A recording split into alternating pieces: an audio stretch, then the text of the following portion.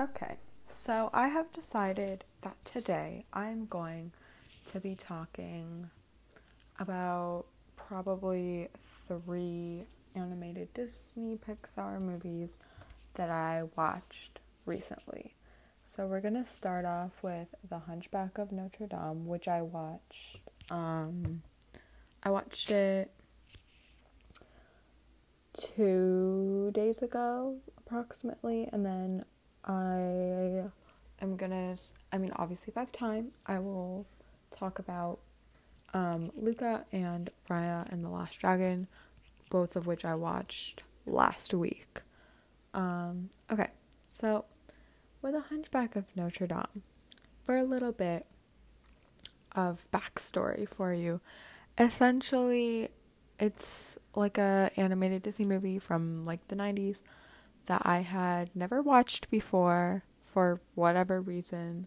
I never watched it, and my sister, who is an adult, she really likes it for some reason, and she was like, "You should watch it. I really like it." She was like, "Oh yeah, the villain Frollo is like really really evil, and I like it." And she likes it because it's set in France, and she likes France. I don't know.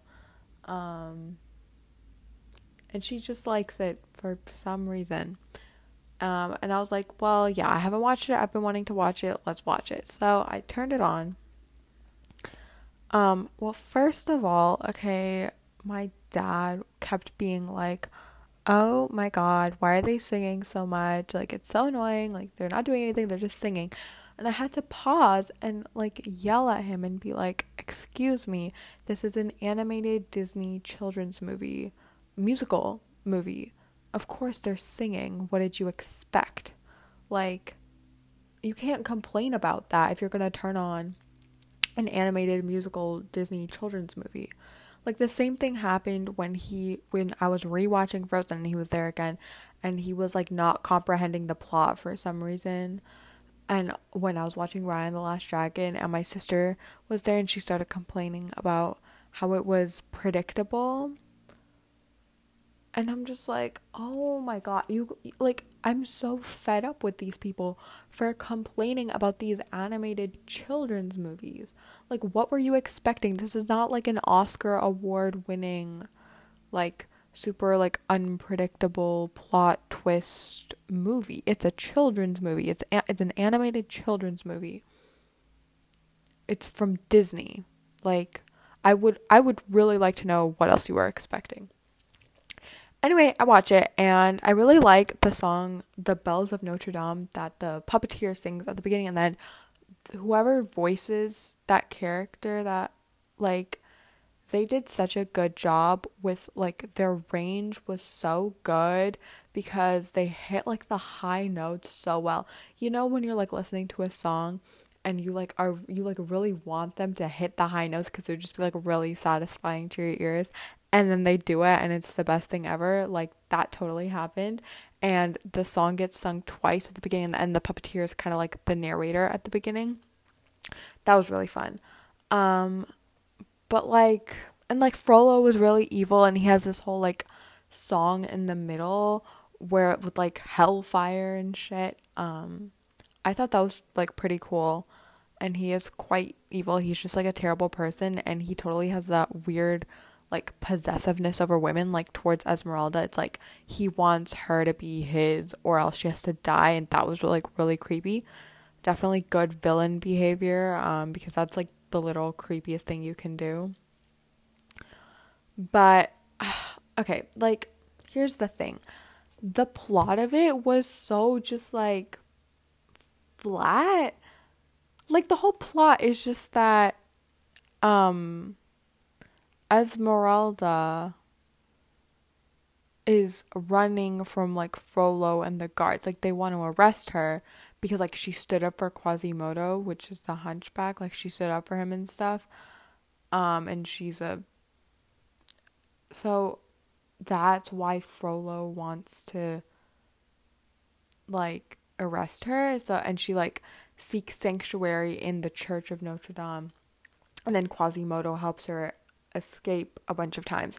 And that's just the main plot. But then at the end, Frollo captures her anyway, and he's gonna burn her on the pyre. But then Quasimodo, like from the bell tower, like attacks everyone and like rescues her. And then like in the middle, Phoebus, the captain of the guard, and Esmeralda have like a weird romance, which was uncomfortable. Like on that front, like Quasimodo liked her, but then she never even liked him back. So, and then she liked Phoebus, and they got together. So it wasn't even a nice thing about the power of friendship. It was just like, oh yeah, the ugly guy, yeah, like fuck you. The ugly guy doesn't get anything anyway, and the two conventionally attractive people get together. Except like, what the fuck? Esmeralda is a lesbian to me. That is my opinion. She's very beautiful.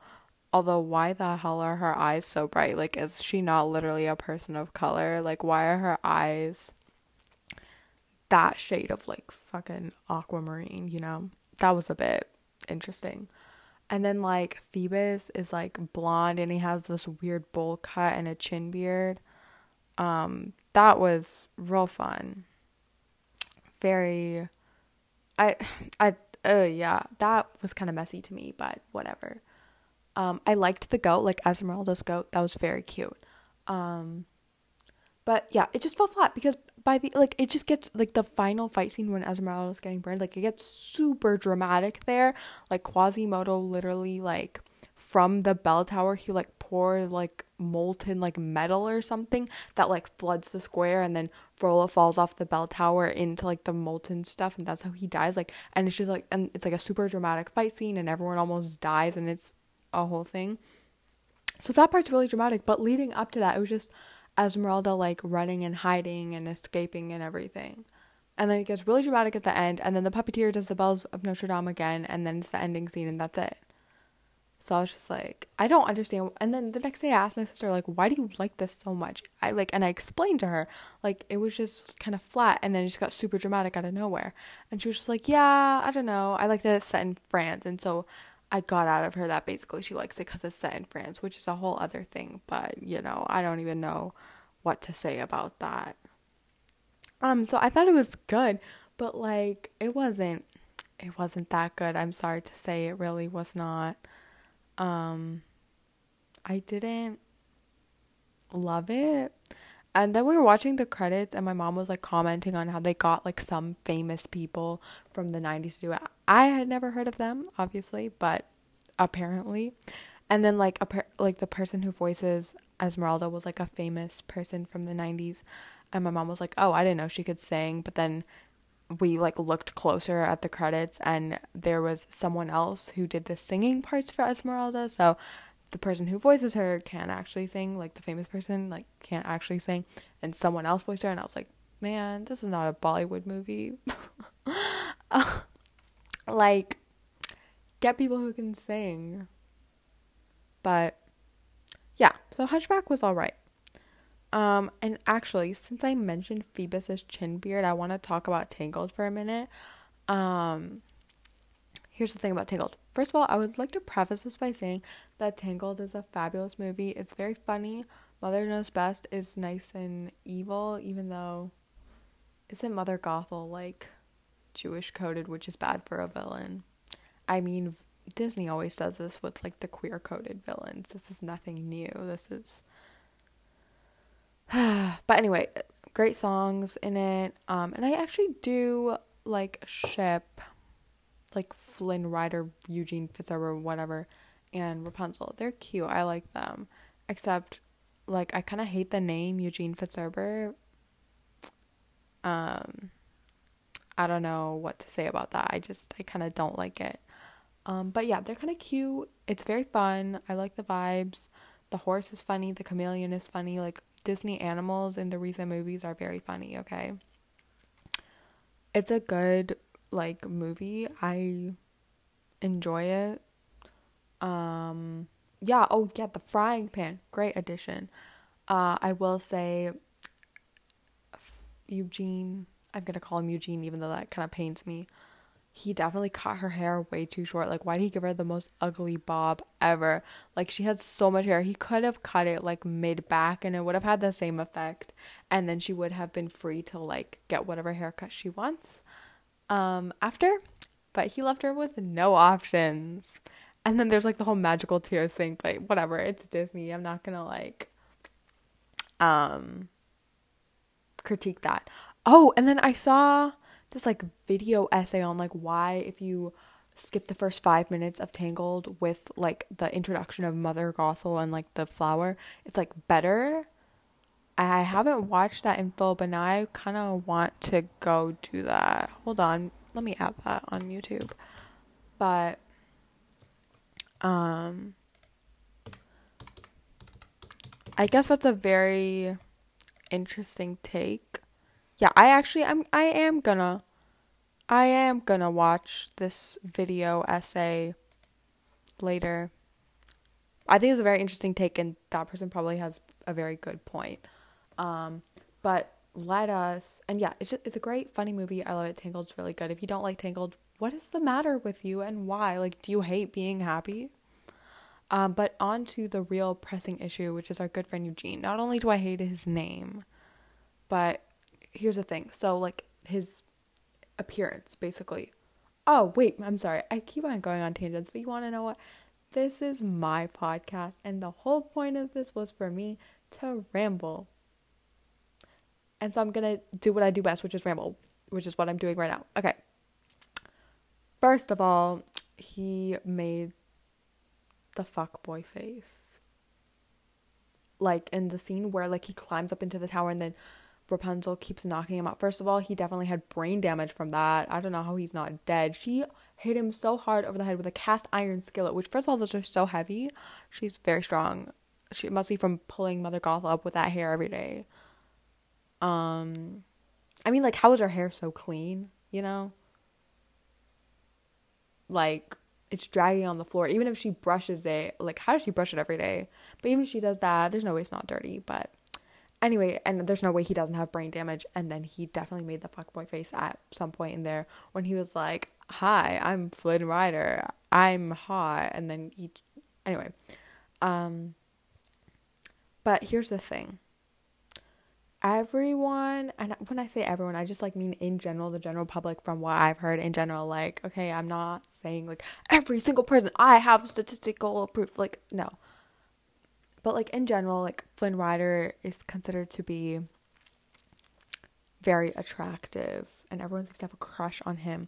Now, I'm a lesbian, I do not feel this way. Of course, when I first watched this movie, I did not know that, but like at a young age, I considered him to be like one of the ugliest Disney princes. Like, not, it's not to say he doesn't have a good personality. I've always thought he had a good personality, but I consider him to be like on the scale of attractiveness to be very low. I've always felt that way, and now it makes sense that I'm a lesbian, you know. I've always felt that way, interestingly enough. Even though the general public felt the opposite.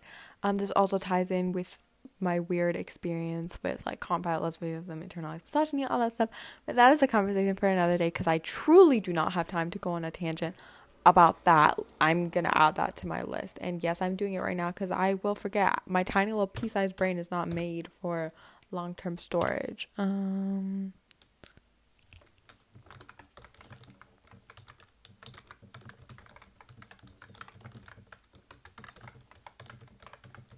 Okay.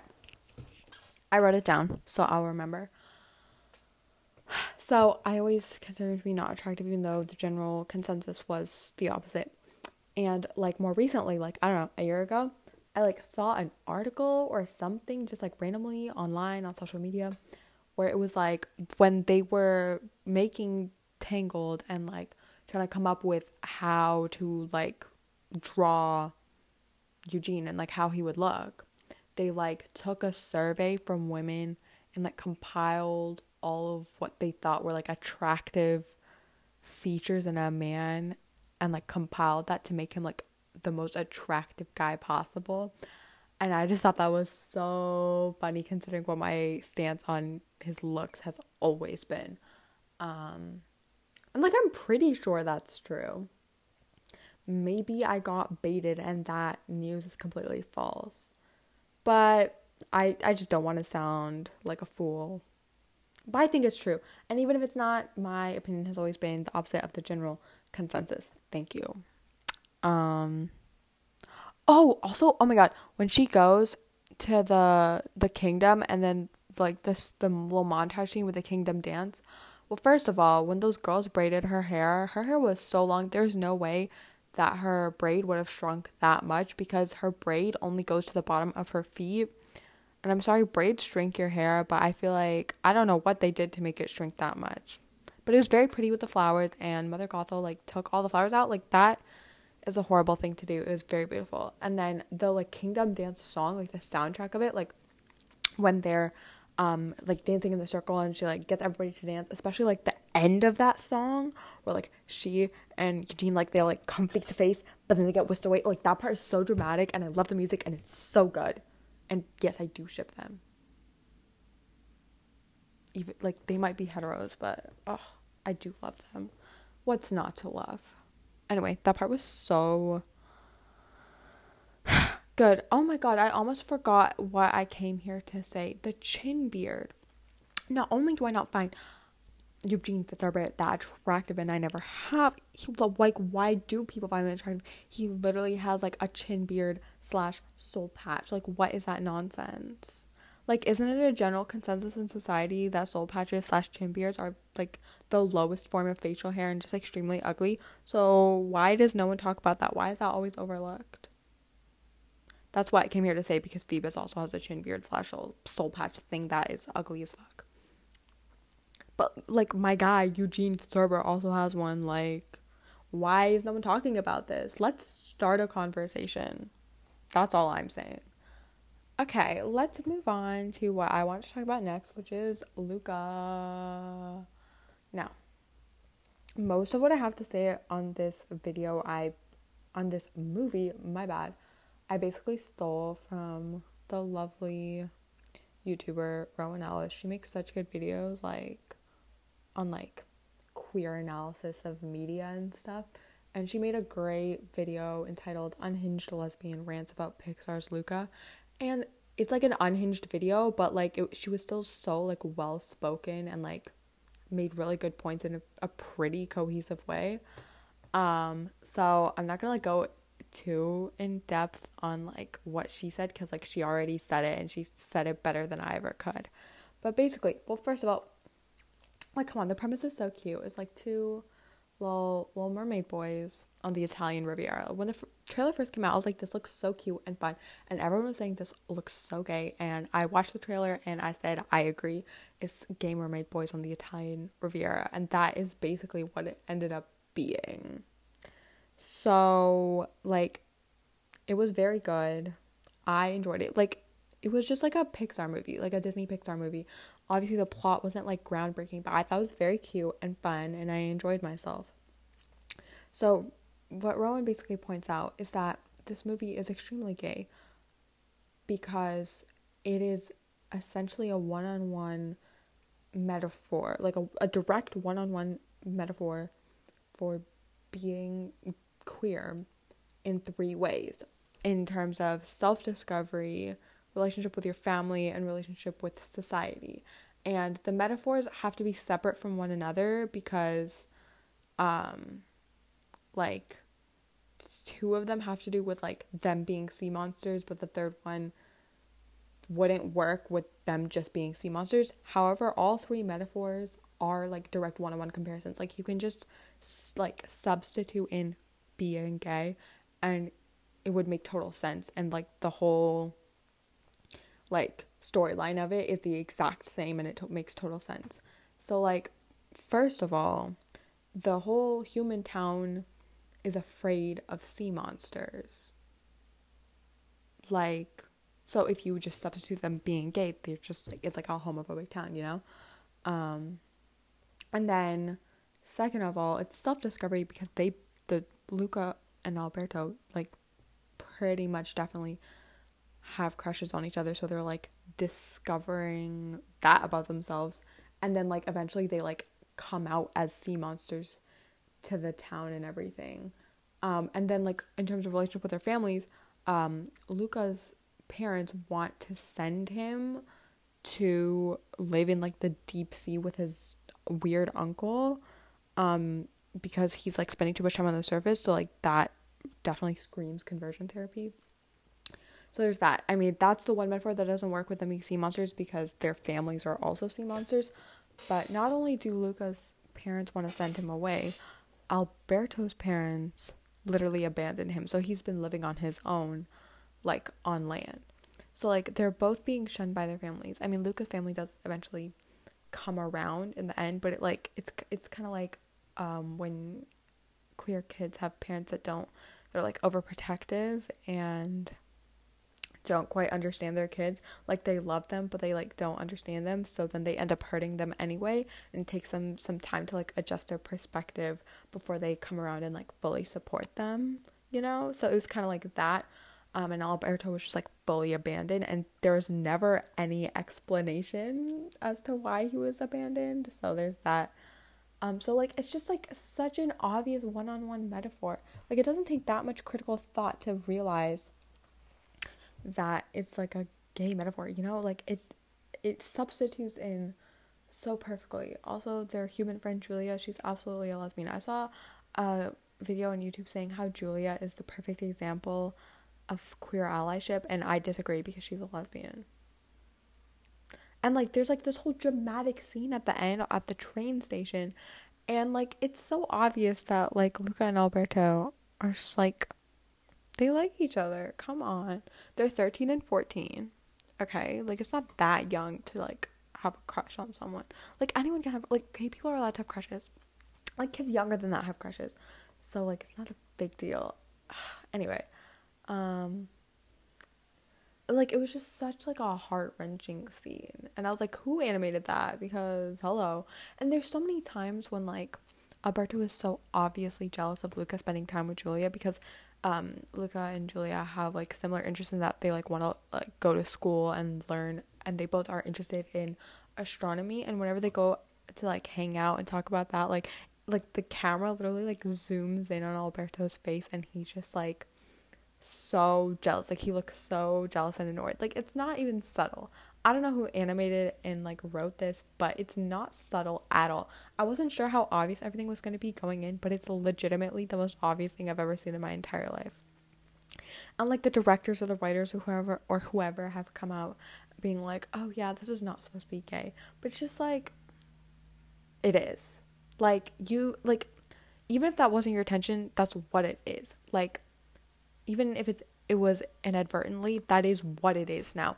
And also, as long as it's not, like, a super personal story, the writer's original intention is not the only thing that matters. Like, the audience's interpretation is just as important, because we're the ones consuming it, and without an audience, you don't really have, like, a platform, and your work is not going to be well known. So, like, it's, like, this story is not, like, someone writing a memoir. Like, it's an animated movie about just, like, these boys, like, with a fantasy element, you know? So, like, it's up for audience interpretation. So, like, no matter how much these writers and directors or whoever go and be like, oh yeah, that's not what it was supposed to be, it's not supposed to be gay, like, why isn't the audience allowed to have that interpretation?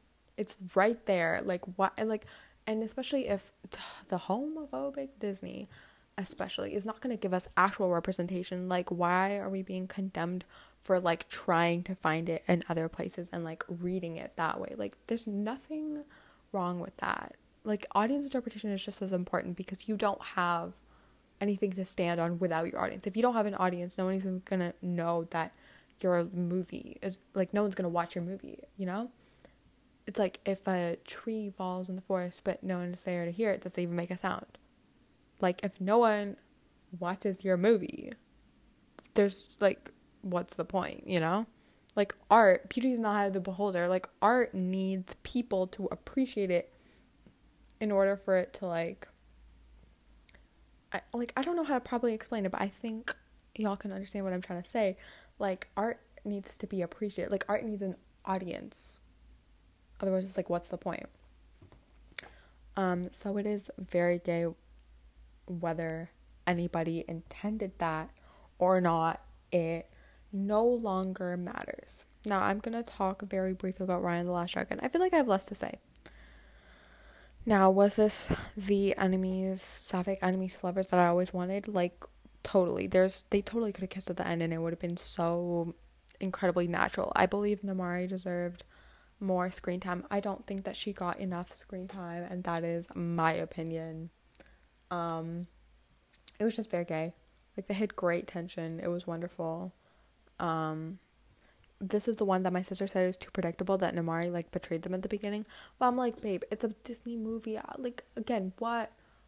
Pray, do tell. What in the fucking hell were you expecting?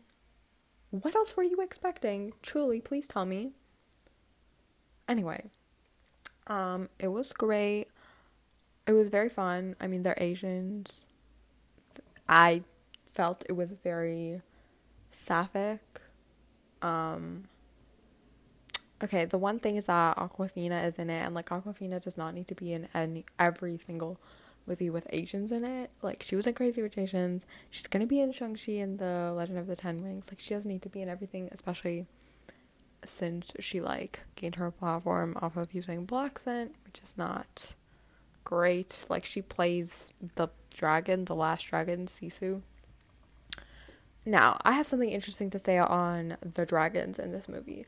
So, like, Disney, of course, a lot of the times, like, with the newer animation, the princesses have, like, huge eyes that take up half their face and, like, really unrealistic body proportions.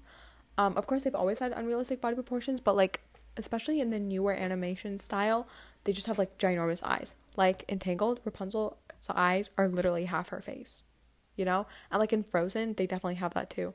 I'll say in this movie, like, they looked Asian, and, like, their proportions were more normal. Like, they didn't have ginormous eyes that took up half their face, which was nice, except the dragons had those weird proportions. Like, the dragons were, like, skinny for some, like, not just skinny, like, skinny. Like, that's the vibe I was getting. The dragons have ginormous eyes. Like, why do the dragons have a waist on thinner? Like, that makes no sense. Like, they were, like, super, like, skinny and long, and they were, like, different colors, which is, like, fine, it's Disney. But, like, they had the huge eyes and somehow looked skinny, and it was just, like, very disconcerting. Like, the actual characters had, like, decent proportions, but the dragons looked so weird for some reason, and that's just something that I noticed that I thought was kind of odd. I thought that was funny. I don't know. I thought Raya and the Last Dragon, it's not a musical, but I thought it was pretty good, except for the weird dragons, but that might just be a me thing. I kind of wanted Sisu to, like, stay dead at the end for dramatic impact, but, like, I'm not surprised that didn't happen. Again, it's Disney. It's not gonna have this huge plot twist. I am not my sister, I swear. I'm not expecting that, okay? I am not expecting that. It's a Disney movie, of course, that needs a happy ending. Okay. I'm going to wrap it up here. I talked about pretty much everything that I wanted to talk about, and I even had time to go on a nice tangent about Tangled. I am not sure what I'm going to do next time, because I have a constantly expanding list of topics that I want to talk about, ranging from Marvel to Percy Jackson to animated Disney movies to gay people to High School Musical to bad shows and bad books to things I think are amazing. So I suppose, like, tomorrow, whenever I record the next one, I will just see what I'm in the mood for, what I watched, what I'm itching to talk about. And I'll do another one of these.